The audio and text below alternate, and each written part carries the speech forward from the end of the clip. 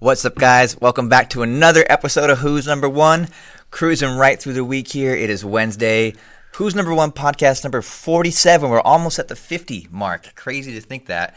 And very excited to introduce our guest today. We have an IBJJF world champion, ADCC world champion, absolute world legendary champion. Commentator Robert Drysdale joining us on the call. Robert, how you doing, man? I'm doing great, man. Thanks for having me. It's a pleasure to be here. You growing your beard out for the quarantine? It looks a little longer than last time I saw you. You know what, man? I want to see how far I can make it without. Like, I'm not training right now, so the problem when it gets too long, people try to grab the collar and they pull the beard, and that's normally when I trim it down, right? So right now, let's see how far I can make it. You're out there in Vegas right now. How has this whole situation been for you, and what are you doing to get by? Look, it's I'm two minds about it, to be honest. Like, there's a part of me that, obviously I'm worried for the country's economy and my own and all that. Of course, there's a financial concern, especially when you're deeply involved in a sport like BJJ. It's my only source of income. And it's about the worst thing you can do as far as, spreading a viral infection. It's like in each other's face, breathing in each other's face all day. And I worry that will be a long term of the effects of social distancing in people's minds. Like, I got to be away from people, and BJJ is the opposite of that, right? So there's that as a concern.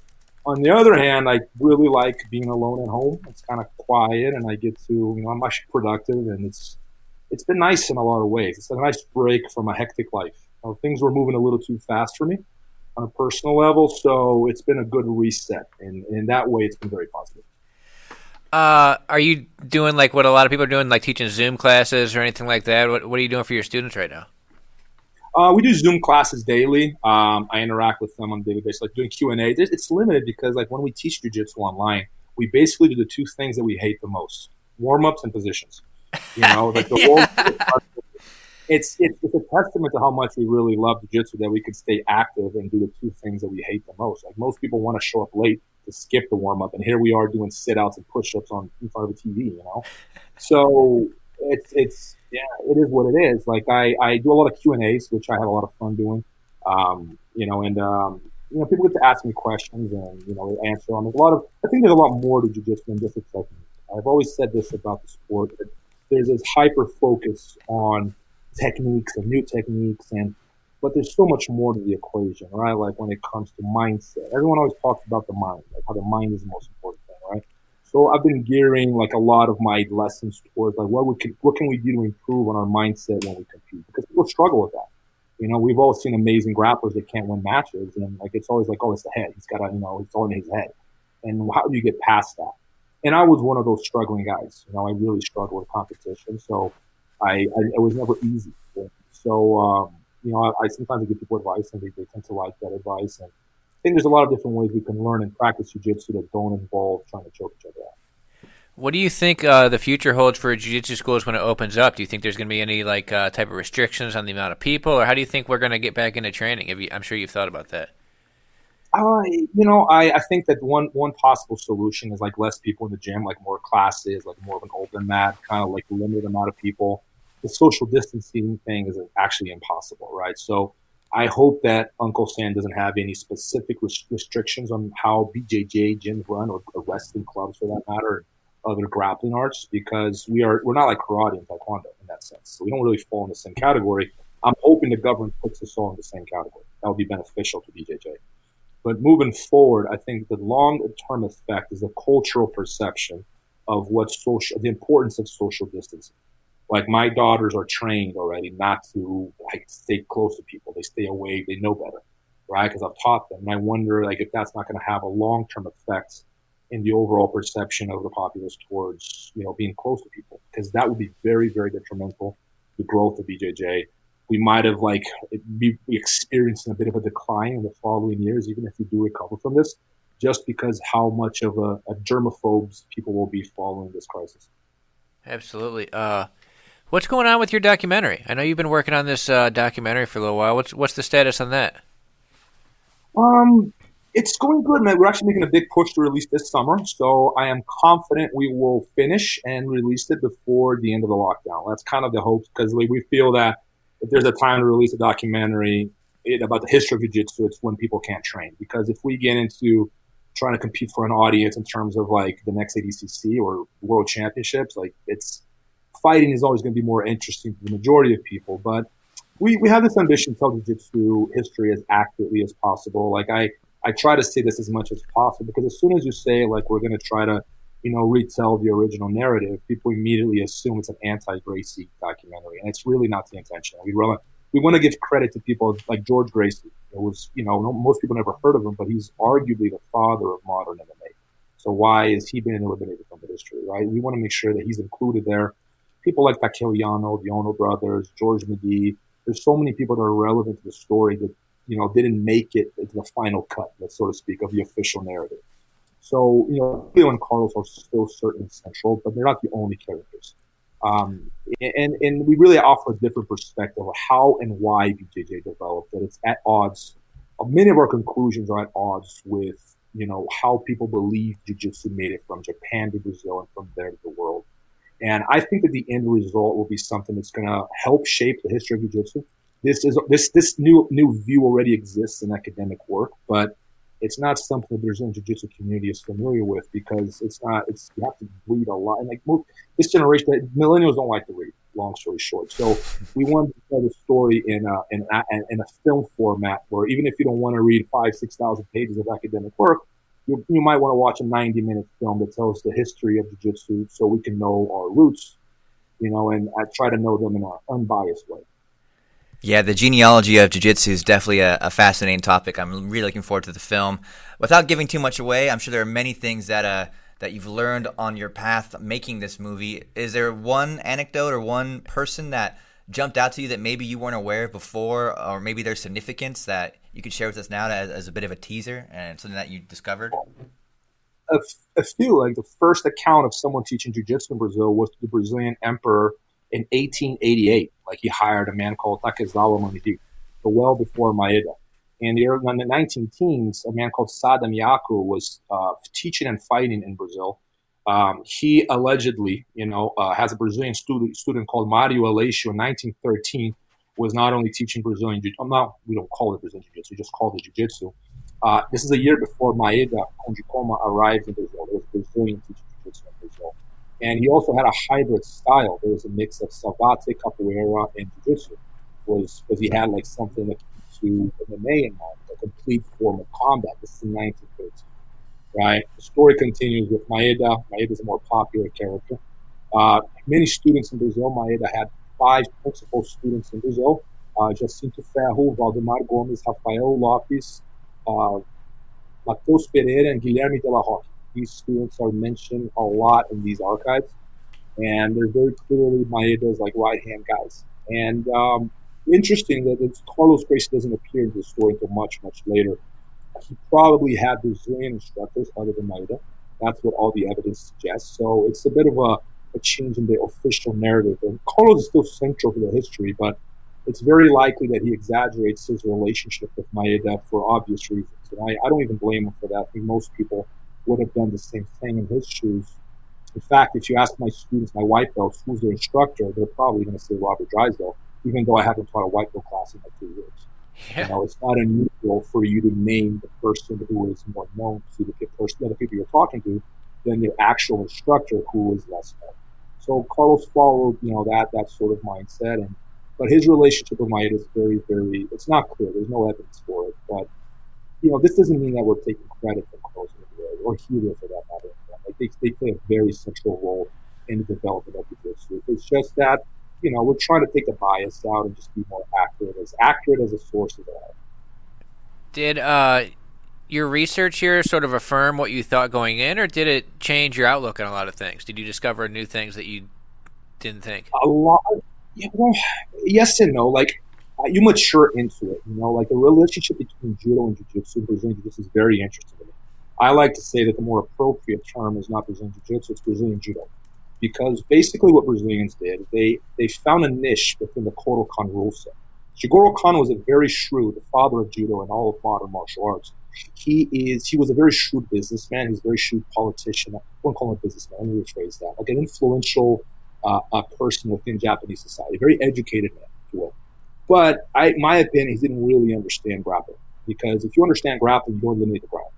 how can you talk about takedowns without the guard, right? And he goes out of his way, from my understanding, to eliminate much of ground fight. He compared ground fighting to being an animal. If your animals are on the ground, humans stand, walk. Like that's his words. So he eliminated so much from grappling over the years, and the Kodokan rule set became so stand-up oriented that they allowed a vacuum for Brazilian Jiu-Jitsu to exist.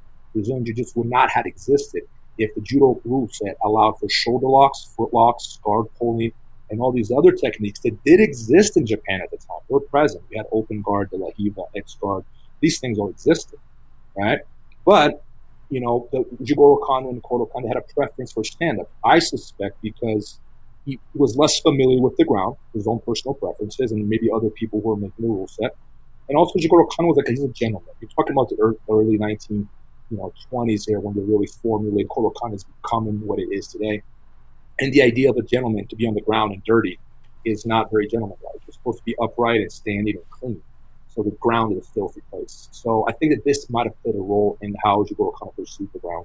But be that as it may, whatever the case, Brazilians, they saw a space there to create something that Kodokan had originally, but became increasingly neglected of, which is ground fight. And in that space, we later went to, it was all judo initially, but it's kind of like a split on how, Brazilians started using the arc term jiu-jitsu increasingly. It's a much older term than judo. Judo is a modern term at the time. And Japanese started using more and more judo as judo grows around the world. The result is two terms that were used interchangeably began to start using, like judo became more associated with Japanese practitioners aligned with Kodokan, and jiu-jitsu with like a niche in Brazil that would later become Brazilian jiu-jitsu, right? And we talk about this split in the documentary. And it was very interesting to see how much Brazilian jiu-jitsu borrowed from judo. Everything from the belt rankings to like the tournament formats, the gi obviously, and you really began to see Brazilian jiu-jitsu as an extension of judo because of, my opinion, mistakes that Kodokan made, Jigoro Kano made. I think eliminating the ground was a big mistake. So, and that's what Brazilians exist. And the Gracie family plays a huge role in this, by the way, because this is always my argument. You've never heard of Peruvian jiu-jitsu. Plenty of Japanese in Peru. You've never heard of Hawaiian jiu-jitsu. Plenty of Japanese in Hawaii. In fact, the Japanese are migrating all over the world. It's not just Brazil, even though Brazil is the hub for that immigration during that period. But you see this Japanese, like they play a role in development of jiu-jitsu, but only Brazil really develops within that vacuum that Kodokan created.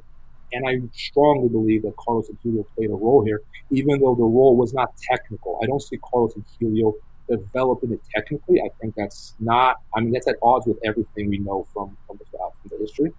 I think that their biggest role in allowing BJJ to exist was to creating a space for it to exist outside of judo. Long story short, it's resisting the expansion of judo as judo grows throughout the 50s, 60s, becomes later an Olympic sport. It grows on. It becomes a sport of the masses. It has government support. It has government funding. It's a very prestigious sport to be involved in, right? Jiu-jitsu almost dies in the 60s, 70s, 80s. It's almost dead. Has a revival in the 90s. And for that, I think the Gracie family, particularly Carlos, Helio, Carlson, Poles, they play a very important role in keeping this niche alive long enough, small little seed that almost dies many times, long enough for us to be here. Later, Carlos Gracie Jr. comes along with CBJJ/IBJJF and revolutionizes the sport forever. My opinion, that's when the real revolution begins, is in 1994 with the founding of CBJJ/IBJJF.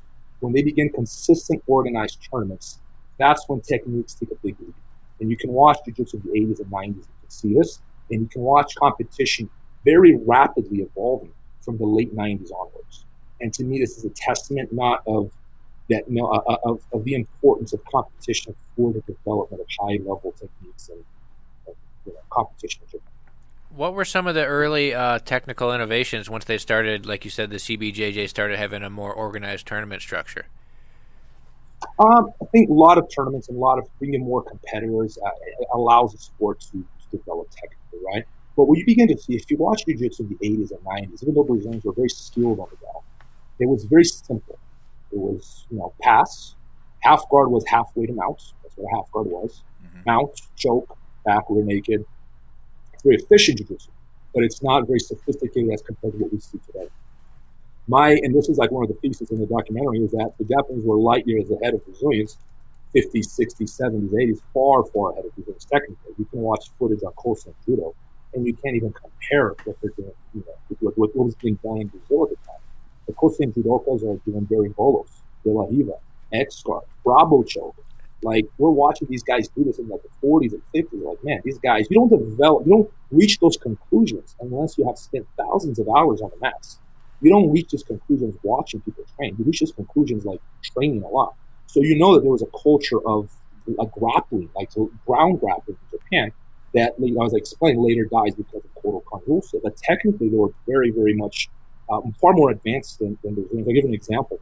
We spoke to Hobson Gracie, Enzo Gracie's father, the patriarch of the Gracie family, Flavio Bering, and Carlos Gracie Jr., the founder of IBJJF, right? They all told us the same thing. They didn't know what a triangle was until the late 70s. Just to give you an idea, this is the late 70s. They didn't know what a triangle was, right? The Japanese knew what a triangle was since the 1930s. We know that the Japanese were perfectly familiar with what a triangle was. So it gives you an idea of how much more sophisticated the Japanese were for much of Brazilian Jiu-Jitsu's history. In my opinion, this is my opinion, the Brazilians take a big leap forward after 94, and from then onwards, like Brazilian Jiu-Jitsu just takes over. And, I mean, the Japanese are like left behind. It's interesting because like the Kosen Judokas that we spoke to in Japan, like they're the original Brazilian Jiu-Jitsu practitioners, really, when they get to it, because like they're experts on the ground. And their heroes are like people like Leandro Lo and Rafael Mendes, which I thought was very ironic. Amazing. So, speaking of history, I'd like to talk a little bit about your history, because you have sort of a different story than a lot of Brazilian Jiu-Jitsu competitors. You grew up partly in America and partly in Brazil, correct? Yes. I was born in Provo, Utah, to a Mormon mission. My father's a Mormon missionary. He did his mission in the south of Brazil. So when he came back to Brazil, to Utah to finish his studies at BYU, he met my mother. My mother was an Olympic caliber swimmer who was on a scholarship. Everybody was looking for someone to complete their swimming team. They found my mom in Brazil. She didn't speak a word in English. So she met my dad at the BYU campus. I was born on campus, the BYU campus. And we lived in Utah, Provo, Utah for a few years, and then Hemet, California. We moved to Brazil when I was 6. So most of my schooling was done in Brazil. So English is my first language, but on some topics, my Portuguese is better. It depends on the topic. Depends on what I'm talking about. My English is better or my Portuguese. But my training began in Brazil when I was 16. I like to say, within that nature-nurture debate, I don't think you learn to become a martial artist, you're born one. Like when I was a kid, I didn't care about kites, cars. Everything had to do with fighting. He-Man, G.I. Joe, swords, guns, everything had to do with combat. So I think from a very young age, I was very, very attracted to that, sort of thing. And I was not a particularly great athlete as a child. Like, I really tried to play soccer in Brazil. And if you don't play soccer well in Brazil, you basically don't have friends. Oh. Right? And I tried really hard. I'm really bad. It's surprising how bad I am considering how much I played. But when I found jiu-jitsu, when I was 16, I was like, all right, this is something I'm going to be good at. I don't care what the cost is. I'm going to be good at this. And I trained for about a year in Brazil in a small school. And then I moved to Las Vegas. I just finished high school in Brazil. I moved to Las Vegas because that was always the plan, was to continue my education here. When I moved back, my English was very rusty. I didn't go to high school here, so I didn't have a lot of friends. So like a very lonely period at the same time because I didn't know anyone. The only people I knew were people in the gym. And I used to take a bus from North Vegas, if you live here, it's very far, all the way to Flamingo and Decatur every day. It took me 3 hours to get to the gym and 3 hours back. So I'd spend 6 hours a day in a bus for one training session, right? So it gives you an idea of how much more concerned I was with jiu-jitsu than going to college. I'd go to college at night. And man, like I was doing that for years, for about a year. And then later I met Steve Da Silva, who's the teacher at the Luis Pedernera School here in Vegas. And Steve saw me walking on the street one day. He's like, man, where are you going? I'm going home. I was like, man, it's like 110 degrees outside, man. Like, you need a ride? I'm like, sure. So he gives me a ride, drives me to. I was like, man, you live really far. You do this every day. I'm like, yeah. When he goes, you want to live with me? I'm like, sure. So I'm living with Steve, and he's the one that really, got it in my head that I could be good at jiu-jitsu one day. Because up to then, I just loved jiu-jitsu, but I never saw myself as a fighter or a competitor. But I've always, I was something in love with, absolutely in love with jiu-jitsu and the art. But, Steve really got in my head that I could be good at it. So he played a big role in my early years in jiu-jitsu. And John Lewis and Gustavo Dantas as well. But primarily Steve. I want to wind back the clock a little bit before we get ahead of ourselves, Robert. I mean, you were in Brazil for those formative years. I mean, did you have any exposure to jiu-jitsu while you were down there before you started training? I mean, what was the vibe surrounding the sport when you weren't doing it? I know it didn't always have a great reputation. Was that the case for you, or what was it like? I'm just curious. It's such a foreign concept to me to be in Brazil and not thinking about jiu-jitsu. It's interesting because I had never heard of jiu-jitsu prior to Royce Gracie. What a lot of people don't understand is that the jiu-jitsu boom began in the United States and Brazil at the same time. It was after Royce Gracie. The difference is Brazil had plenty of black belts. Not plenty, but like mainly Rio and Manaus. I'm from the countryside of São Paulo. That's where I grew up. I had never heard of jiu-jitsu. I didn't even know jiu-jitsu existed. I knew taekwondo, I knew karate, I knew judo, I knew wrestling. It was not popular in Brazil, but I knew it existed. I didn't know jiu-jitsu existed. It was not popular at all. It's like a big myth that people miss out on. Like, it was not something that you would hear about. It was after the Vale Tudo between Jiu-Jitsu and Luta Livre in 91 that was broadcasted. That's when it began. It goes a step further with Royce Gracie. That's when it really blows up. And Royce Gracie, for some reason, really captured my imagination because I was like a very small teenager. I'm like a heavyweight now, but as a teenager, I was like the smallest in my high school. And, Royce Gracie just captured my imagination, man, because here's this skinny guy with a gi on walking into a cage and beating all these big guys. I'm like, who is this guy?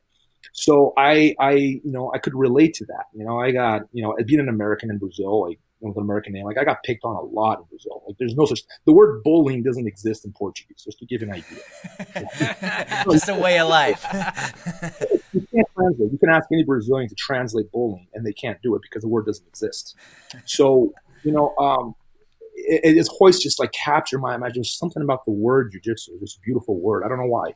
Those 8 little letters, like it just went so well together. I'm like, what is this? And it really made me curious. And I walked into the gym in love with jiu-jitsu before I had started.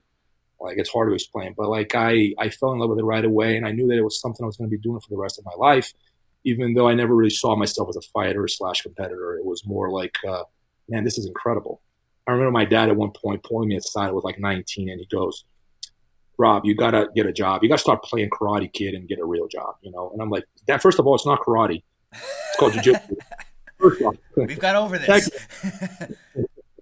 I'm having way too much fun here. I don't care. And it was really, looking back, it's kind of reckless because my mindset was all or nothing. Like, I was completely okay with like being poor and not having anything. And my fallback plan was always like, I'll teach English in Brazil, or I'll get a job at McDonald's in the U.S. I got an American passport. Like, I don't care.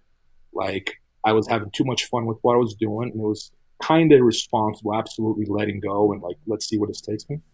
But, fortunately things went well for me, and yeah, man, like I can't think of a better life.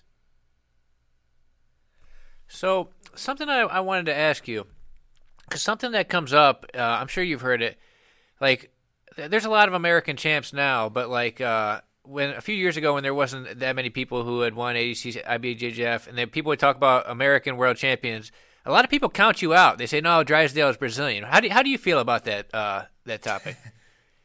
It's funny. I'm in the middle of this debate since I was like, as far as I can remember. Like, some of my early childhood memories are my mom and dad having wars at home over cultural differences. My mom's Brazilian, my father's American, right? One of my oldest childhood memories is my mom having a very heated debate with a Mormon missionary over who invented the airplane. Santos Dumont or the airplane. No, my wife is Brazilian. My wife has told me the same thing, that we lie about who invented the airplane. And it's actually, I've gotten to the bottom of that debate. If you guys want to talk about that one day, because I actually spent like a whole day researching this one, I'm going to get to the bottom. There is an answer. There is an answer to the debate, right? But I'm familiar with this debate since I was like a kid. So my reaction to all of this was like, who cares, man? Like, you don't choose where you're born from. You choose what you do with your time in your life, right? Those things are up to you. Why be overly proud of the country? You don't choose where you're born. Like, I didn't want it to become a huge part of my identity. So I've always like, I think it's cool that people say, oh, Robert's like the second American, whatever. But like, I don't spend a lot of time thinking about it because, I mean, I think I've read some things in jiu-jitsu that I'm very proud of. But like the fact that I'm the second American or third foreigner because BJ's not the first foreigner. You got to remember that. João Hockey is. BJ's the second foreigner to win the IBJJF Black Belt World Championship.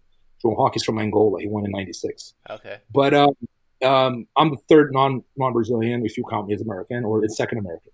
But it's just never something I spent a lot of time on. Like I think like Robbie should use it as a marketing thing. I just never wanted to do that. I didn't want if I was going to be known for something, I wanted to do for my results and the results that I brought myself, not so much the fact that I was American. But it's true that at that time when I won the Worlds, most of my training was done in Brazil. So maybe that's why they consider me Brazilian.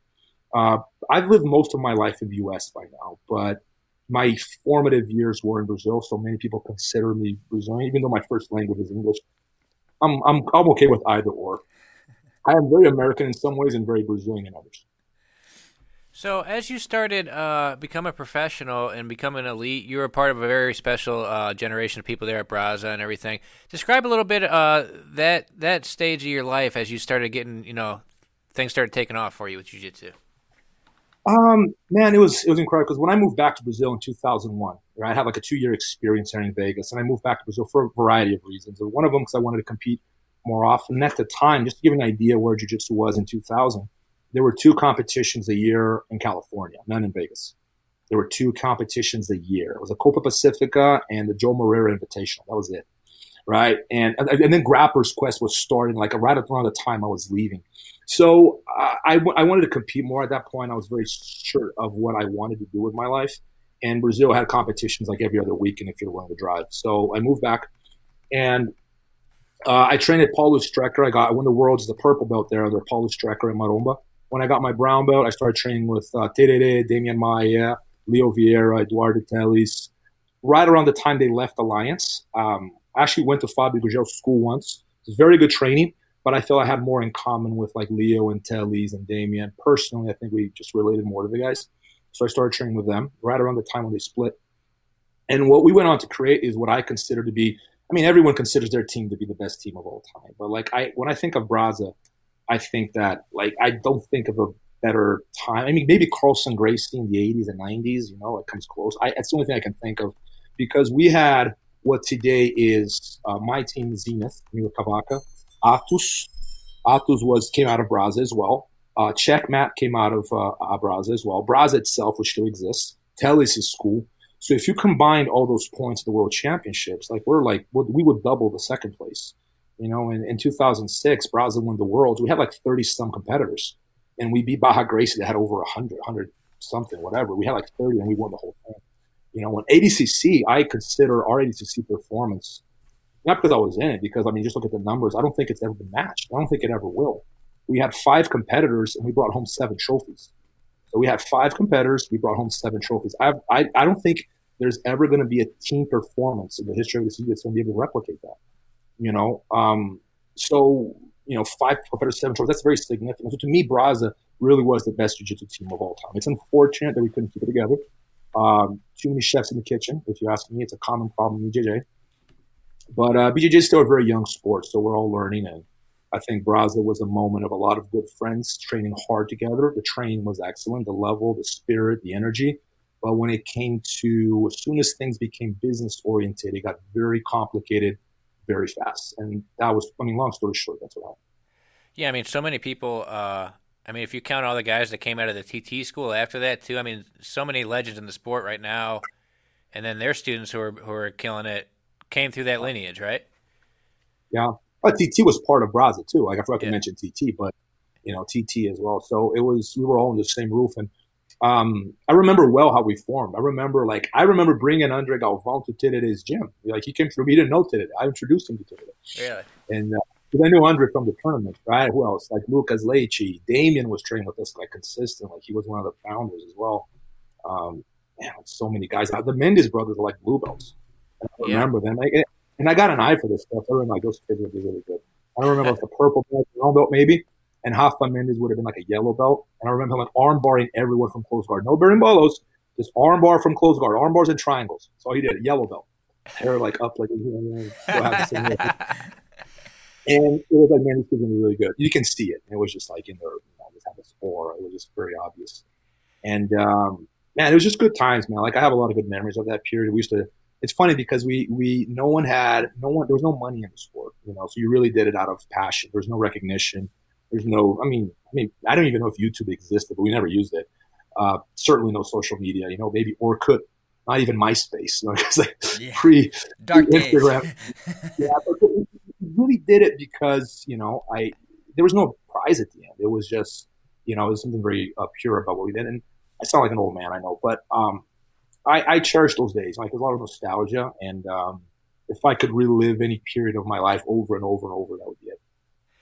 Yeah, it's we had Lepre on here last week, and he was talking about he was like a purple belt during those days, and he's like, Galvao was a brown belt, and Langui was a purple belt, and it's like all these. And he was talking about the Mendez brothers and Ari Farias were like juveniles, and it's just like that was like the color belts of that team. That's just insane. Yeah. These guys are all Hall of Famers now. Yeah, and it's funny because no one had any idea of how it was going to blow up, and then I think you guys play a big role. IBJJF certainly. Like, a number of things had to fall in place for jiu-jitsu to grow as fast as it's growing, right? After the coronavirus, at least. But it's because no one ever thought of it that way. Like, no one thought about, like, I know how much footage I have in my matches. 0. I don't have a single one of my matches. I never cared. I don't even know where my medals are, man. Like, I know they're somewhere. I know someone threw them away. I don't even know where they are because I never saw it that way. It was always like, when's the next tournament? We get it. Like, sometimes we drive for 24 hours to go to one tournament in Brazil. But we would compete like every weekend, every other weekend. There's one year in Brazil, I think it was 2001, competed 31 tournaments in 1 year. Just to give you an idea. Wow. So you got your black belt from Leo, correct? Correct. Had you been training him? Had he been your instructor? I know there was a bunch of, like you said, a lot of chefs in the kitchen. Had Leo been your instructor, or was it just, how did that work out? I started with Tirere, and just speaking frankly, I think Tirere is like the best jiu-jitsu coach I've ever seen, hands down. But me and Tirere didn't always meet eye to eye. I had a really difficult relationship with Tirere, and I like him. We're friends, but like we were very different people. Like, me and Tirere, like, we couldn't be more different as human. Like, me and Tirere, we just never got along on a personal level. But as he did teach me a lot, as far as being a coach, I think he's probably the best coach I've ever seen. Like, he had a mindset for competition and grinding and working hard, and the energy in the room was insane, man. Like, the energy, it's hard to describe how incredible it was. We would have wars in there, but as soon as it was over, we're brothers. There was no hard feelings, no emotions. Like, it was emotional while the round was going. As soon as it was over, boom, the emotions would end, and we're brothers again. But so Tirere was very influential in my life. But I could see him like losing it, like before he had the incident on the airplane. I was the first one to leave, by the way. I could see, like, this is not going to end well. I could see that the path where he was going and the people he was hanging out with, and like, I don't like this whole, kind of like the trip that they were having. Like, I was like, I'm out. And Tirere and Leo were not doing great at that time. So I started training with Leo. Had no students. I think Lucas Leite was a purple belt. Leandro Vieira was a brown, and he barely trained. So it was pretty much me and Lucas Leite training every day. That's probably why I'd say the person I've trained with the most throughout my life was Lucas Leite. That's where the Dars come from. I was training with Lucas in his half guard. Like, it's impossible to pass his half guard. So I got good at the Dars because of him. So I got him to thank for that. But like, I started training with Leo after that, and me and Leo had more in common, I feel, as people. I got along with him better, even though, like, the time the training wasn't great because it was literally just me and Lucas. And I trained with Leo. Sometimes he's just like one of those guys. He can put a gi on once a month and still beat everyone. He's just like, a little freak. But later other people came, and then Andre Galvão left Tirere later as well, and Ramon Lemos and all those guys came after. But it was, Leo played a very important role in a very difficult time in my life, because, like, when Tirere was like, when I left Tirere, I didn't want to train jiu-jitsu. It was like the only time in my life I didn't want to train anymore. Like, it just like felt like one of those things, like, this is how it is. Like, I don't want to be part of this, And then when I started training with Leo, it was the right time, I think, because, like, I don't know if I would have quit, but I was considering it. Like, I didn't train for 2 weeks, and that never happened, man. Never. So I was considering it, and but, like, I remember there's an issue of Gracie Magazine, and Gracie Magazine was the flow of the time. There was, like, Gracie Magazine at that time, nothing else. If you're in the States, you wanted a copy of Gracie Magazine so you could try to translate it to U.S. Portuguese things, because you couldn't get a hold of anything. That's how you would keep up with stuff. It's like, So there was an interview that Leo gave in Gracie Magazine. I never forgot this, because like, who are the biggest prospects of jiu-jitsu? The two big names in the time were Romulo Barral and Andre Galvão. They're all part of the same generation. And And like everyone was saying Homer Bahala $100. And then Leo says, and Leo was like, to me, the best guy. Out of everyone they asked, the one that to me was the best one was Leo, and said Robert Drysdale. Like, like that was the moment where I was like, man, I'm not quitting this. Like this guy thinks I'm the biggest promise in jiu-jitsu. Like Leo Vieira, the best. He thinks that I'm the biggest name in jiu-jitsu, the biggest promise in jiu-jitsu. I'm like, that's it. I'm not quitting. Right? And then from then onwards, I won the world as a black belt, and then I lost 2 finals to Roger. Kind of happy about that. At the time, I was like, no, I'm happy. And then ADCC, and then MMA. So it was an important moment in my life. So then you win your first world title in 2005. As a black. Yeah, as a black belt. So this is back when it was in the Tijuca Tennis Club and everything. It was still in Brazil. Let's talk about this experience of going and getting that black belt world title. Maybe describe the tournament, the lead up to it, afterwards, all that. You know what? I think that the turning point in my jiu-jitsu life was 2006. But in 2005 is the year I won the worlds. And looking back, like I'm proud of it, of course. But I won it with tactics. I won some matches by submission, but like my mindset really changed in 2006. We can talk about that later. But 2005, I don't remember all the matches. I fought some tough guys, man. Like I remember, I won beat Boy in the final. Fabio Leopoldo was in the bracket. I can't remember all the names. I saw that there was two Baja guys in the semifinals. I don't know if you fought Lagardo or Fabio Leopoldo. I fought Lagardo in the semifinal, who is a good friend of mine till this day. Shout out to Lagardo, he's a good guy.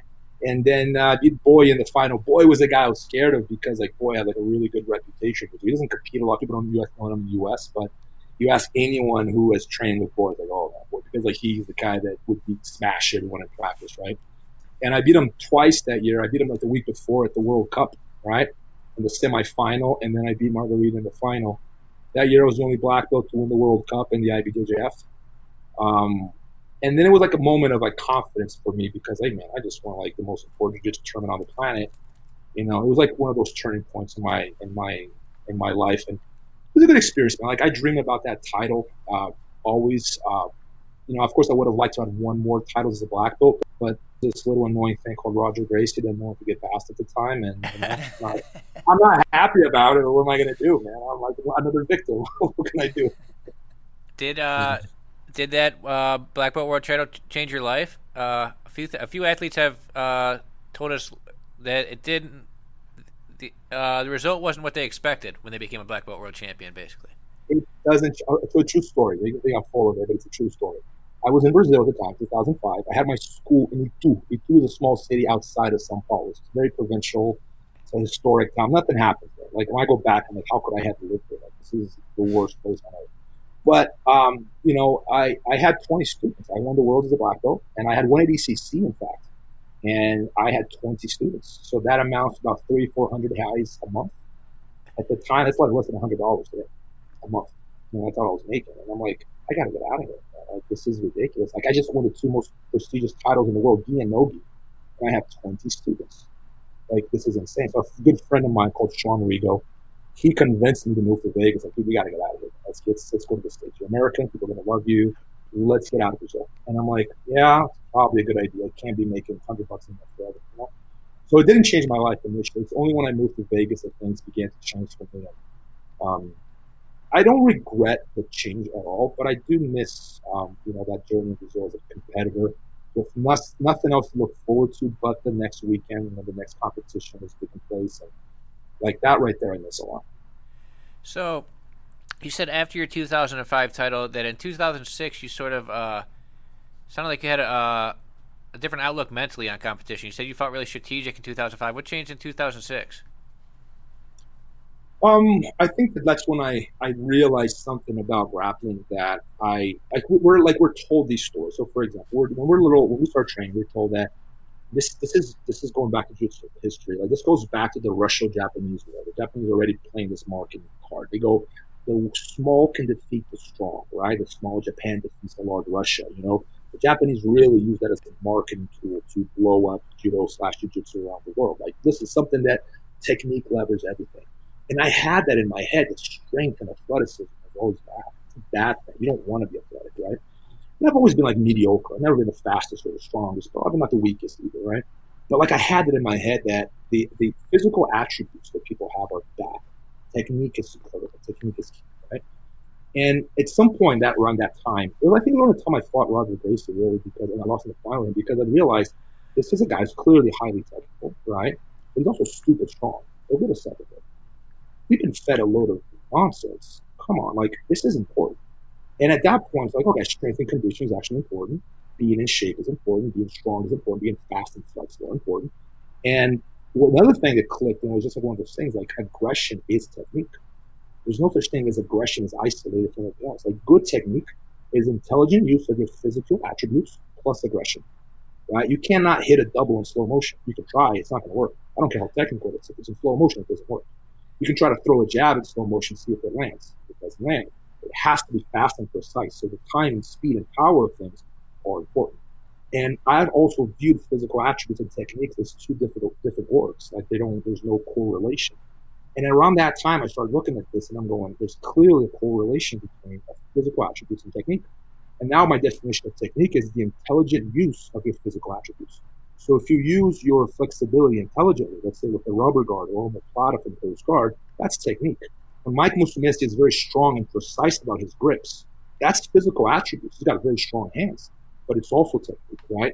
So technique is just using your body in an intelligent way. So when I became more aware of this, I started being like, okay, I have to make myself more aggressive. Like when I train, when I prepare. So once I started doing that, I had like much better results. Like I started setting goals in my head. And this is at a time when I wasn't driving to Sao Paulo anymore. I was training with like my blue belts in me too, because I didn't have a car to drive to Sao Paulo. So I'm training with blue belts and purples every day, but I'd set goals in my head where I'd go, I'm going to make this guy tap 5 times this round. 10-minute round, they got to tap a minimum of 5 times. And I started training with that number in my head. I have to make them tap, right? Because I had this concern of going back to Sao Paulo a year later and getting smashed by everyone because they're training with like black belts, right? And I'm training with blue belts. And this is going on for about a year. I didn't have a car. And so I'm training with my blue. My poor guys, like, I'm like killing them. Like, wow, are you mad at me? I'm like, I'm going to murder these guys in practice, right? And that's when I started developing new techniques and new simulations. And my game became a lot more aggressive. It's funny because when I went back to Sao Paulo and I did get a car and we go back to training there, like I was doing better than they were. Like I actually went up a level just training with blue belts, which to me was something I never thought would be possible.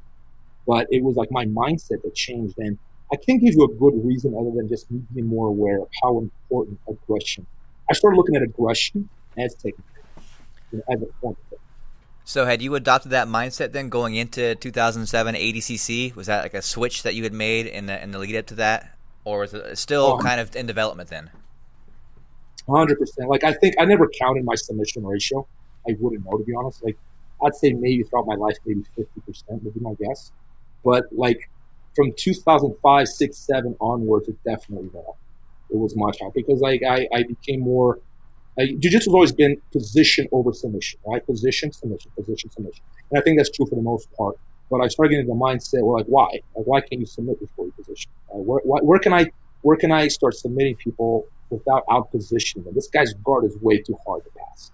Can I go for a darce? Can I go for a cradle? Can I go for a footlock? Right? So I started looking at maybe trying to like change that recipe a little bit and just became more aggressive as a whole because of that.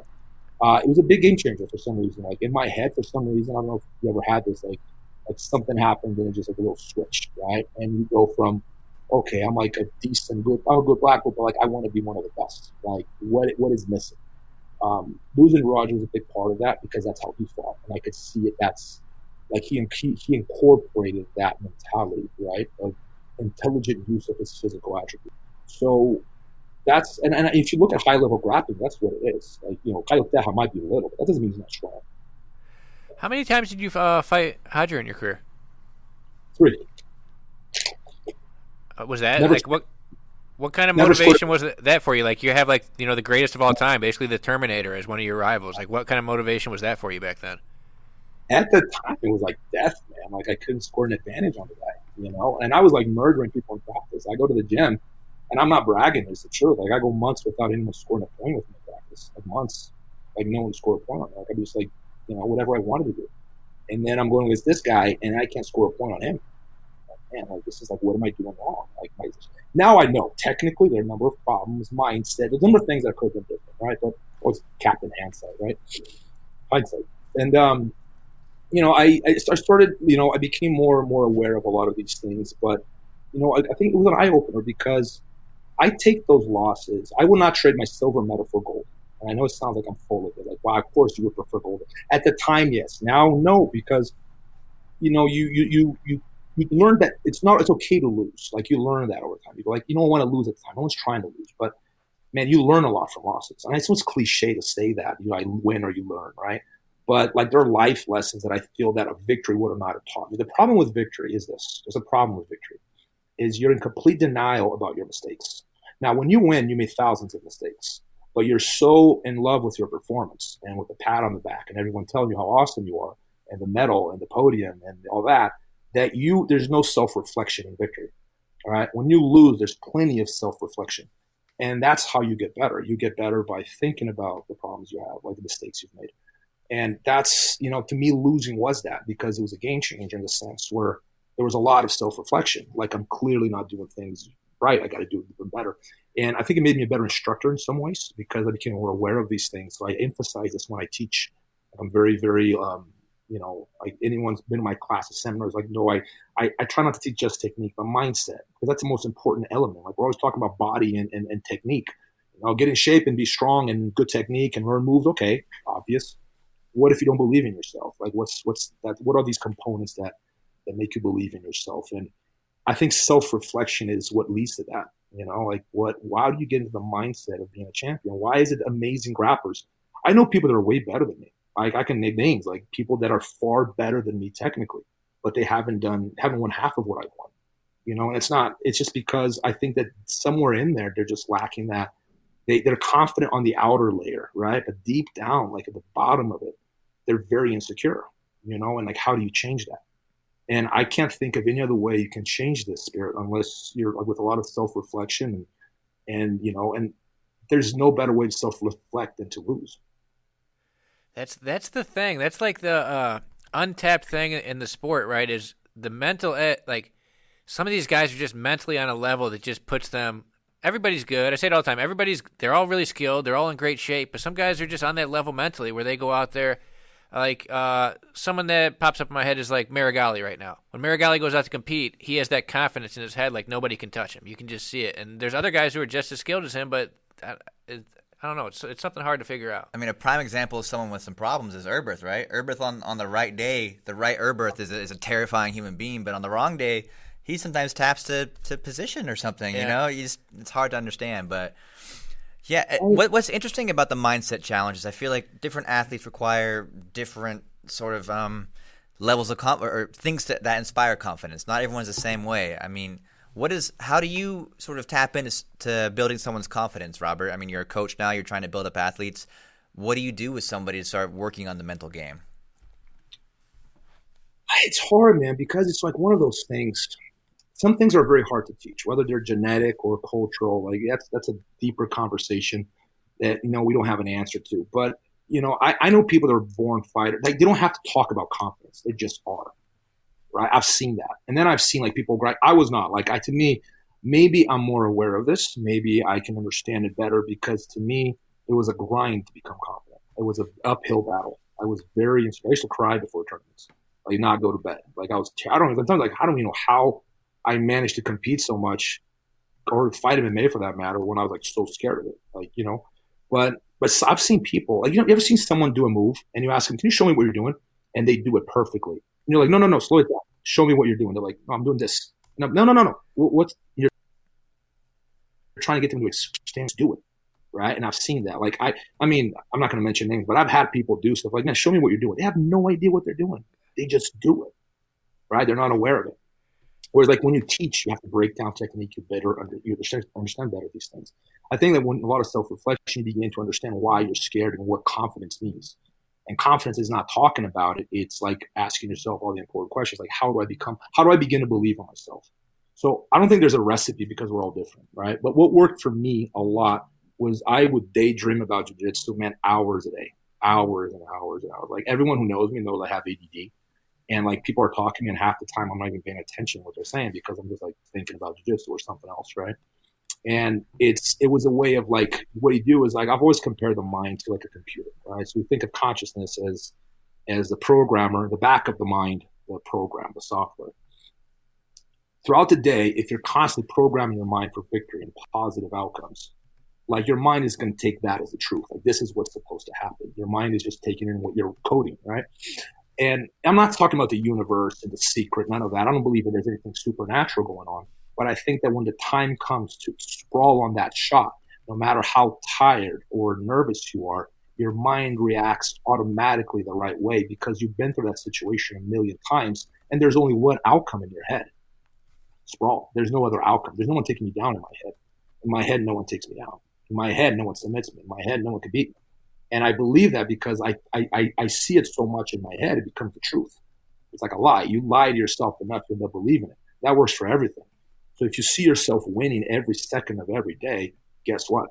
There's no other outcome. Like to me, like in my mind, I always stop myself whenever I saw myself losing or getting swept or getting taken down.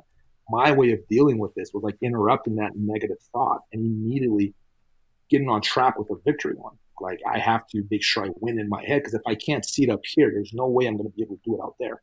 So that's where confidence would come from. It was like that, almost like convincing yourself that you're much better than you actually are. I'd actually tell myself the lie, like I'm the best in the world. I never was, but I'd tell myself that. And I'd repeat that in my head. I'm the best in the world. I can't lose. It's impossible. I'm the best in the world. And if you say that enough, like you end up kind of believing it. And it helps because it's the way of like getting your mind where it has to be in order for you to succeed. And that has nothing to do with technique per se. I think it's harder than learn. Techniques are easy to learn. It's like that little key ingredient that people struggle with, that worked for me. I don't know if it would work for everyone, but that's what worked for me. I mean, some degree. So something that we got to talk about is there's not many ADCC Absolute Champions out there. It's a very special title to achieve. You did it in 2007. You took third in your weight class. You lost to Janji, but then you put together that run in ADCC. And, it's a pretty special one. You submitted maybe the two best guys in ADCC history, in Andre Galvao and Marcelo Garcia, in that Absolute. So maybe talk about the experience of that tournament, maybe like how you felt after the weight, going into the Absolute, and then the run there and how things played out. I remember well the camp leading up to that tournament. Because as I mentioned, I've always confidence is something that's always been an uphill battle for me. Like it was never easy. I was always the guy to be nervous before a tournament. I didn't want to fight. I probably could have competed more, and I dealt better with anxiety. Had someone to push me. Maybe I think some ingredients. Like I had coaching some periods of my life. I missed coaching in other periods of my life. I'm largely self-taught. Unfortunately, I had coaches, but many periods of my life I was completely alone, training myself. And but like leading up to DCC, like it was really my friends, man. Like it was really people around me. It was my girlfriend at the time, Michelle. It was Leo, it was Damien, it was Lucas, it was Pancho. It was people that they were telling me like, no, you're gonna win the weight class in the Open. And I'm like, no way. I mean, like if I took third, I'd be so happy. I'm not gonna think if I can't. How it's DCC, I'm not gonna take third place. That's the best thing that happens is third place.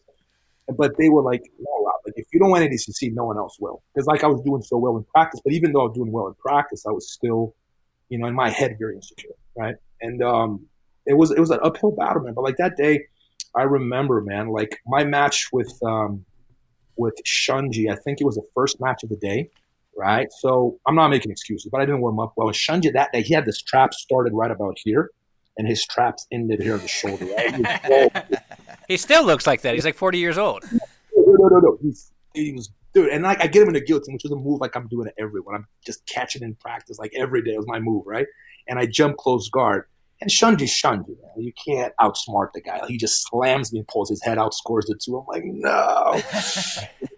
So I lost to Shunji in the semifinal. And then my match for third place, I beat Kakareku, who's the guy who beat me in 2005, lost to Roger in the final. It was like one of the toughest components at the time. I cut its back transition that I still use a lot. And so that was a big win. Like, okay, I took third. I don't know why, but they invited me to the Open. Normally they invite the people who win and lose the final or win the whole thing, right? And I think that my friends were like in their ears, like, hey, man, you got to get Robert in. You got to get Drysdale. You got to get – they invited me to the Open. And I'm like, because I did put my name because they insisted because I wasn't going to. And they insisted. And I'm like, all right, I'll put my name down. And then they selected me. I don't know why. I'm like, okay. And then I beat Big Mac the triangle, the first match. I beat David Avilan in the second match. David had just beaten Shanji, and he had a war with Shanji, so I can't take too much credit. I never like to take credit for that match because he had a harder first fight in the Open than I did.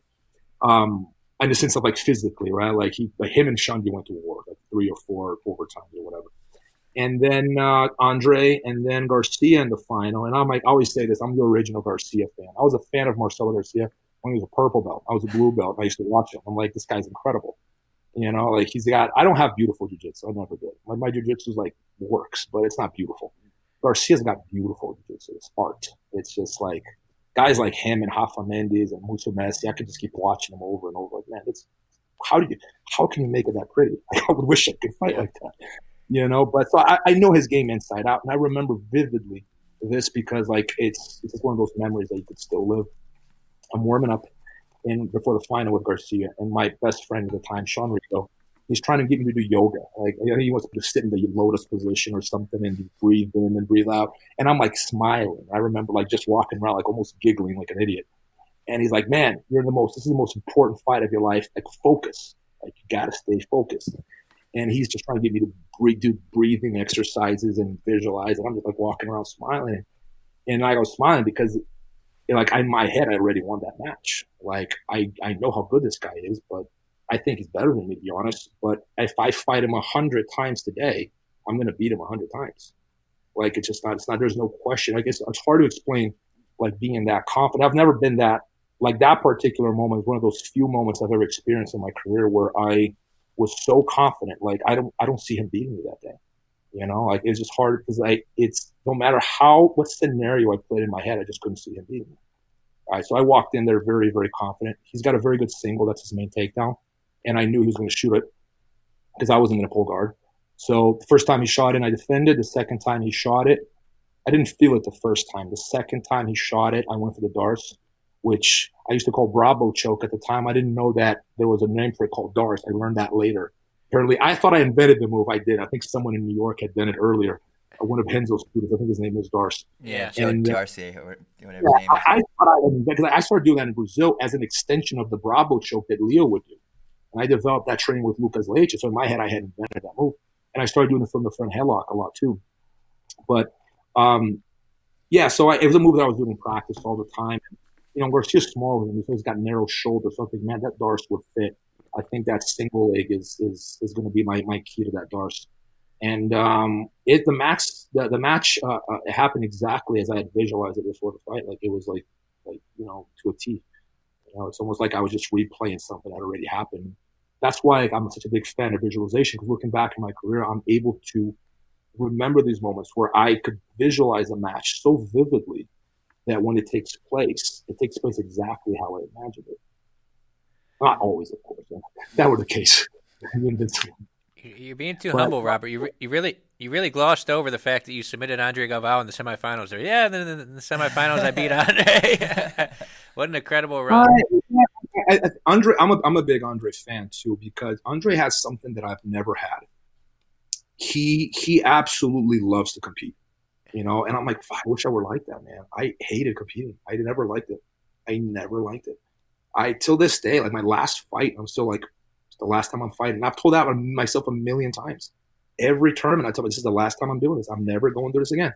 And then I do it again and again. I'm like, sometimes I think it's a miracle that I fought as much as I fought, because I hated every second of it.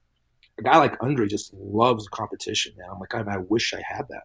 I don't know how do you become that? Maybe I don't know if there's a way to do that. But with me, it was just like either myself or people around me pushing me to compete. They were literally like, man, get your butt on the mats and you train a lot. You deserve to win. Go out there. I'm like, okay, I'll go. But it was maybe more forced than anything. It wasn't natural, But, Andre's just like one of those guys that absolutely loves to compete. And we had trained together before. Like I've known him since I fought Andre the first time as a blue belt. When I had just moved back from Las Vegas to Brazil, he was one of my first opponents. We fought in the Open. He was a featherweight, believe it or not. Wow. I was like middle at the time. I was a middleweight, I believe. I was a lot younger. And I got heavier as I got older, but I started as a lightweight in jiu-jitsu, believe it or not. Andre was like featherweight. So I thought it was the blue. So I always knew him from tournaments because we were always in the same tournaments, right? He competed. He was like one of those, just like me, like a tournament junkie. Like it didn't matter where there was a competition. If you have to drive 10 hours, you have to drive 10 hours. But we would just go wherever there's a competition. So I've known him since he was a blue belt. And I brought him to train with Tididit. And so no one wants to fight a teammate, but ADCC doesn't like finals with teammates, so they always make sure that you meet in the semifinal. So that's the story of it. And that's because Damian Maia almost entered that open too. Like he was about to enter. I think he was invited. And then last second, someone like, oh no, there's like, have 3 team on at the open. So they help Damian. Obviously, ADCC Absolutes, I mean, it's about as big as it gets in this sport as far as accomplishments. How did that feel winning it? I mean, like, to me, it was, like when I see people, I don't know, like, for example, I'm trying to think here. You see some people win and they don't even make a big deal of it because they're so confident. They kind of like, so I was confident for that fight. But, like, leading up my life, I was never confident. It was always, like I said, it was always uphill for me. So to me, like, it took me a while to think, and I just won ADCC open weight class. I came here to fight for 3rd place, and I've been happy, But that's how things work in my head. Is like I normally do better than I think I'm going to do. They tend to be very hard on myself and sometimes pessimistic about things. It's like a character flaw. But winning ADCC was like, wait a second, what did I just do here? And like it took me like 2-3 days to really like for it to sink in. I'm like, I just went open weight class ADCC. Like I was just happy I got invited. Like I was just excited to be there, Like I'm the top 16 in the world. When I was invited in 2005 for the first time, a little bit of privilege there because as you know, ADCC doesn't like they try to limit they try to like have like people from multiple nationalities, right? And there were so many Brazilians in my bracket. I have 2 passports, so like I got in with my American passport, and so it kind of helped me a little bit there being born in the U.S. But, I was just happy to be part of the top 16. Like, I was like, I'm the top 16 in the world. This is insane. I'm one of the top 16 in the world. Like, to me, that was the accomplishment. But I walked in there in 2005, like, so happy about being there. I forgot that I actually should be trying to win. And in 2007, I had a very different mindset. But still, there's a part of me that was always like that guy that's in awe. Like, holy shit, I'm fighting Shandy Ribeiro, man. Like, this guy's a superhero, man. I'm fighting him? Holy cow. Like, I'm always in awe of being around people that I admire so much, and then like I do something like I'll surprise myself by beating some of these guys, and I'm going, it's that's why it was always like it was something I struggled with a lot, but I got better over time, and that's why when people talk about I'm very secure, like I don't know what's going on inside your head, man, but there is a way to improve because I know I've gotten better over time, so there is a way to improve on that as well, like anything else you do. We don't have a ton of time left, but I'd be remiss not to ask about MMA. Was that on your mind at the time? When did you decide to pursue that aspiration, and what are your feelings about it today? When I started training jiu-jitsu, man, like as I mentioned, like Gracie Magazine and Tatami were the big magazines, right? And they, you had to go. You couldn't find a magazine that just talked about MMA and jiu-jitsu or Vale Tudo at the time in jiu-jitsu. It was the same thing. I never made a distinction between Brazilian jiu-jitsu and Vale Tudo or mixed martial arts. It was the same thing. It was an extension. In my head, it was white, blue, purple, brown, black Vale Tudo. That was like in my head. I get my black one, then I'm going to fight MMA. I never, like today, the worlds are so separate from one another that we see them as, they're completely different sports. But at the time, they weren't. So when I trained, I always trained with Vale Tudo in mind. There was a minute that I got good at Spider Guard, but then I was like, you know what, man, I need to be good at butterfly and other things. That's what's going to work in a fight. Spider Guard is not going to work in MMA. So I started training more no-gi, and I started like thinking more about being on top more. And I had MMA in mind. So MMA, once I won the worlds in the gi and I won ADCC, I'm like, I can do what all my friends are doing and redo this. I can win another world title maybe. I can maybe win another ADCC. Or I can see, like, what's the next chapter? What comes after this? So in my head, there was always a hierarchy, like gi, no gi, and MMA. Like, that's how I always envisioned things in my head. So I wanted to move on to the next step. I started as an MMA coach. I was coaching UFC champions before I even fought myself, but it's kind of like backwards. My career was all wrong. It was very poorly planned. But I was doing well. I won all my fights by first round submission. and then I failed. I got into the UFC. I failed the drug test, testosterone, and something that like took a big hit on my career because of that. More because I didn't want to be around the people. It wasn't the fact that I got cut. I knew I could get back in there in a heartbeat. Like, still more fights and I'm back in there. That's not even a question. But I didn't want to be around the crowd anymore. It was like it was the reporters, it was the show business side of things. Like, just all of it. Just like, I don't want to be around this anymore. Like, these people never step foot in the gym and they're judging me. Do they remember when I was taking a bus for practice 3 hours each way every day? They don't know about that, but they want to judge me. You've never stepped foot in the gym. Who are you to judge me? I don't know you. I don't owe you an apology. I was like, oh, write a public apology. I'm like, I don't know these people. I apologize to you. We trained them. I'm not going to apologize as trainers. No way. So, like, I just didn't want to do it anymore, and I just moved away from it. And but I'm really happy I did it, because fighting was something that was very hard for me because, like I said, it was mentally exhausting. But I overcame that. I'm happy that, like, I don't judge black belts who don't fight, but to me, I would have never felt as a complete black belt without fighting a bit. And I'm not judging. Everyone's different. Myself, to me, that's part of the journey. Like, I want to see if this works against me at the best of the world, right? And for whatever the case in my career, like, I did that. Like, I fought some really good guys, and I tested myself in all fields. So I wanted to get the whole experience into this, and I feel that I did that.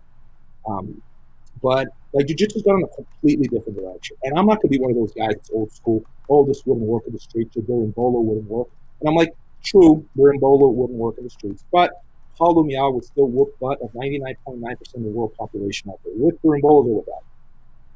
And that's just a fact. Like, you put Paulo Miyao to fight anyone, okay? Like, 99.9% of the world population get choked out in seconds by him. So jiu-jitsu as is, even if it's not MMA or self-defense oriented, it still works. Even if they pull guard or still sweep. So I don't judge the new generation for moving away from the roots of jiu-jitsu in terms of martial art, right? The art of fighting. I don't want that for myself. I want a style that's going to work when I need it. And I always kept that in mind when I trained. I wanted something that was going to work everywhere, not something that was only going to work in the gi. So, Robert, we were going to... Kyle, I cut 2 clips of Felipe Andrew, but let's skip the first one. The first one I was going to show is not as important as the second one, just because we're low on time. The first one was him hitting an ankle lock, which I love Felipe Andrew's ankle locks. It's just ridiculous, probably the best in the game. But this second one, you were there for this. We'll play this clip, let you talk about it, and then you can talk about Felipe's future. This is probably the biggest win of his career, the triangle on Keenan in the Euros Open class. So you actually had to step away from the commentary booth for this match. Is that correct, Robert? You were there? Yeah, I had to apologize. I feel bad. It's like, man, but this is the final of the Open. Like, well, you take the mic here for me, And Felipe lost to Gaudio in his weight class. I think it was a final. I think it was a final. And we didn't underestimate Gaudio, but it's just like one of those things. Like, Gaudio and Felipe are very similar. They're fast finishers. They're just like score for finish, and you blink and they call, right? Both of them.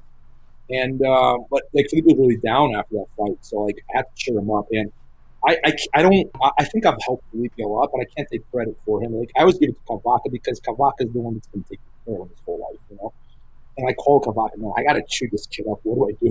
So Cavaca was giving me the on the phone on how to cheer him up for the final with Keenan, because he was feeling really down. I think it helped. I think Cavaca spoke to him too, and I used some of Cavaca's tactics to get Felipe and back in the mood of winning. And, I could feel his energy getting better, because you can feel the energy with Felipe. He's very obvious about it. Like, he doesn't hide his body language is very, very obvious.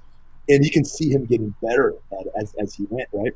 And as time went by. So when he walked in with Keenan, like, I could just see it. Like, you can see how excited he is, and you can just read his body language. It was like, that guy's going to win. Like, at that point, I can tell, because he's the kind of guy that if his head's in the right place, like, he's like a little robot, man. Just like win. Like, it's like playing video games, man. You press A and he jumps. Like, it's easy to coach him, because he listens, and if his mind is in the right place, he's ranked number 1 in the world now, but like, he's without a doubt top 3, like, overall, even regardless of what you think of the rankings. But he's a very unique individual in the sense where he's very, very athletic. He doesn't really know how much potential he still has given his age. That triangle he hit on Keenan is about to hit it. I used to brag about no one putting me in the triangle because I hadn't been triangle in like over 10 years. Like, oh, no one can put me in a triangle. I have this one thing I do, no one can put me in a triangle. But you can't stop Felipe's triangle. It's too fast, man. You can't. And like, I have to bite my tongue when I train with him. Just try not to get triangle today, Rob. Or foot locked, But yeah, he's just deadly with those two. And I don't mind saying this because you can prepare for it all you want. You're not going to be ready. It's very unusual. You don't see it coming. Did you guys see yourself winning by triangle in this match? Did you think the open guard was going to be the way to victory, or did you just let him play as he was? Who wants to be in Keenan's guard? Like no one. Like, what are you going to do there? Like, he's going to like wrap you up in like 30 different ways. You don't even know what's going on. Like, how do you prepare for that? So we wanted to be on bottom. We had a game plan if we were on top. Like, we had a plan for that.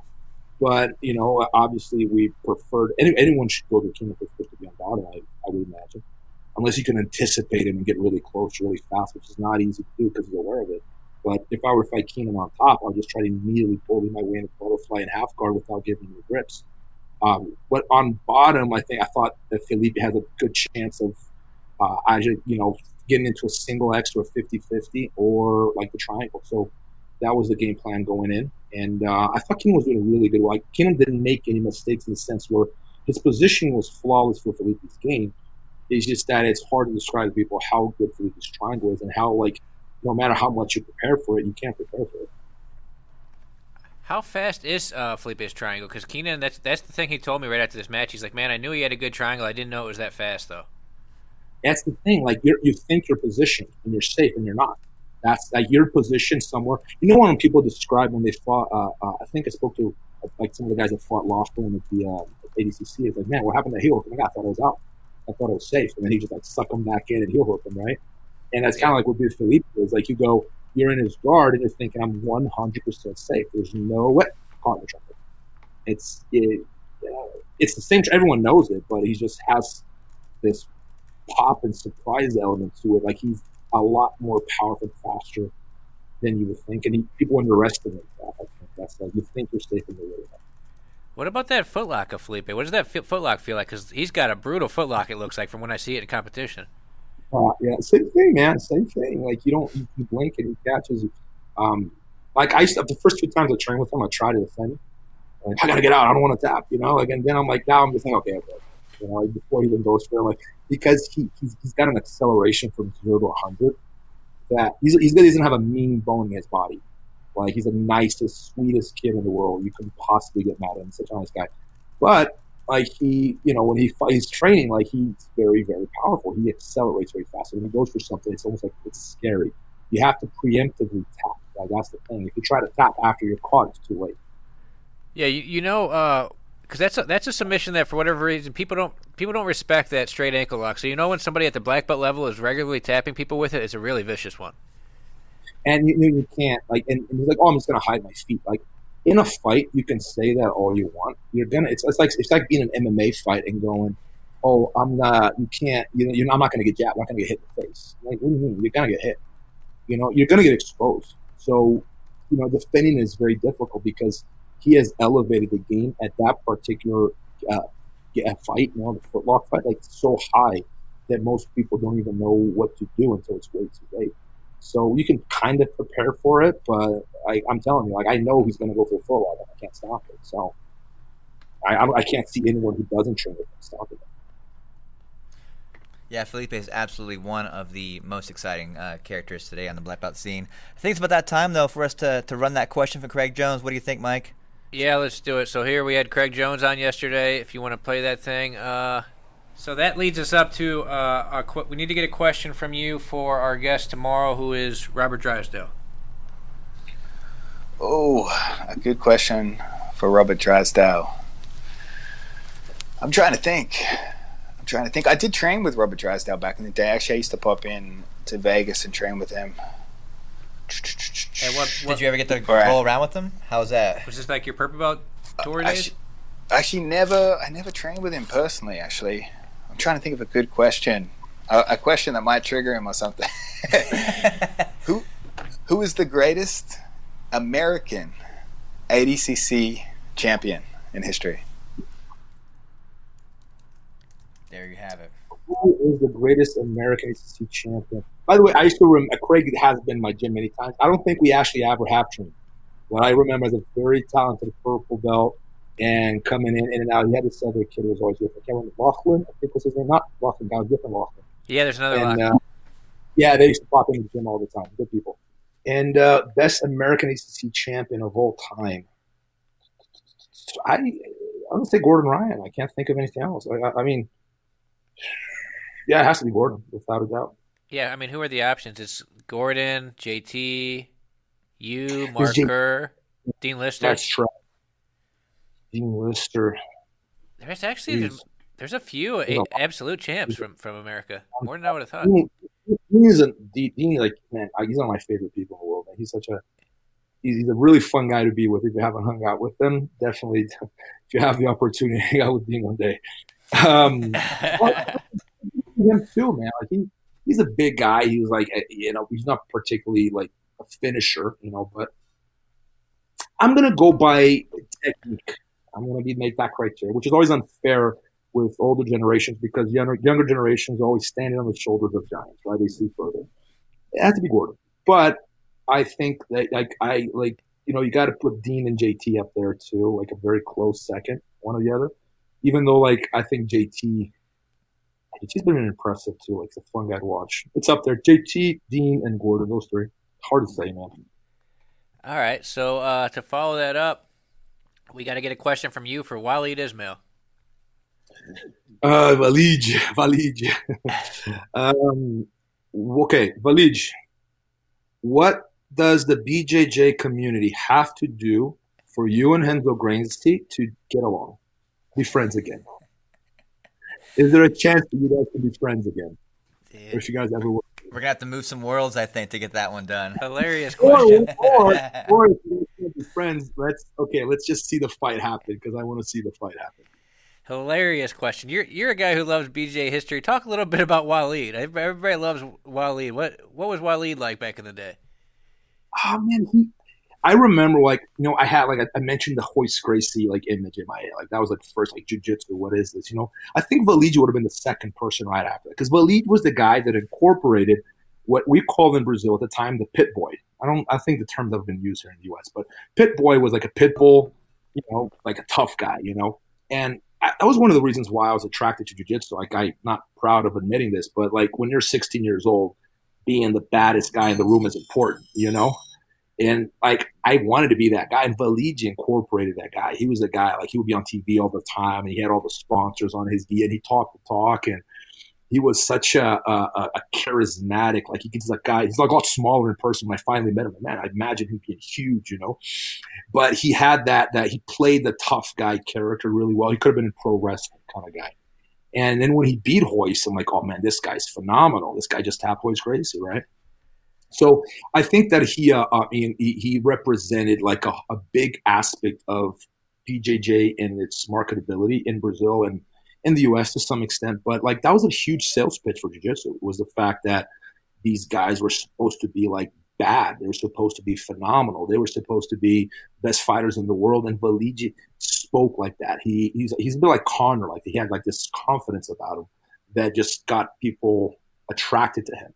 He would just wanted to watch him fight, even though I wouldn't rank him the top guys from Carlson Gracie in the back days. I don't think anyone would, but he was the guy who was on the press all the time. He just, he knew how to get his name out there really well.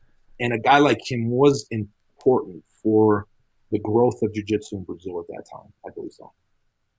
Man, I'm excited for that one. My instructor, actually, Carlson Gracie Jr., him and Waleed got their black belts the same day. So I've heard a million funny Waleed stories in my life, and I'm looking forward to this interview. Robert, I think we got a few minutes left. If you want to give a message to the fans out there, to the viewers, a little parting message to everybody. If you're ever in Vegas, come visit. I've been in Vegas for 12 years now. I have what I call an open door policy. People are welcome to come train. I just people visiting, always try to treat them as well as possible, make them feel at home. I always consider BJJ to be one big family. It's one of my favorite things about the sport. I can go to any country in the world, any gym in the world, and people welcome me as if I were one of their own. Right? So I really enjoy that about the sport. I do ask people to support the documentary. We should be out this summer. I'm not doing this. I'm not making anything from this. If I do the math, I'm like thousands of dollars, like because of my time that I put into this in the whole, just like getting involved in this production. But like I want to do, I think it's important that we understand our history, right? So I ask people to support any way they can, and that's it. That's yeah. If you ever you come to Vegas, come visit me, and thanks for having me, guys. I really appreciate the opportunity, and I am sure I'll see you guys again at some point. Absolutely, Robert. Thanks again for the time. Hey, where can fans find places to support the film? What's the website called? Where can we get involved? With closeguardthemovie.com. We also have an Instagram and Facebook page which we're updating people on what's going on. At closeguard the movie. At closeguard the movie. That's our Instagram. And then people get a little idea of what we're doing, and we're gonna have a lot of updates soon because we're getting close. We have some like trailers that we're working on so people can get a better idea of what the story is about.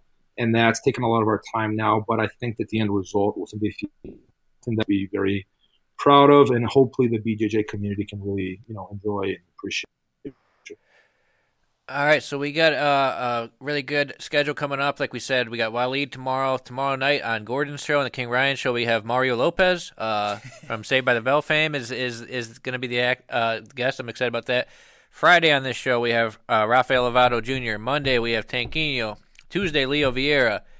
Wednesday is a big one. Marcelo Garcia and Eddie Bravo together calling in. Thursday, Hanato Canuto. So, yeah, we got a big next week. Thank you so much for calling in, Robert. And, everybody take it easy. All right. Awesome. Thank you, guys. Ciao. See you guys next time. Take care.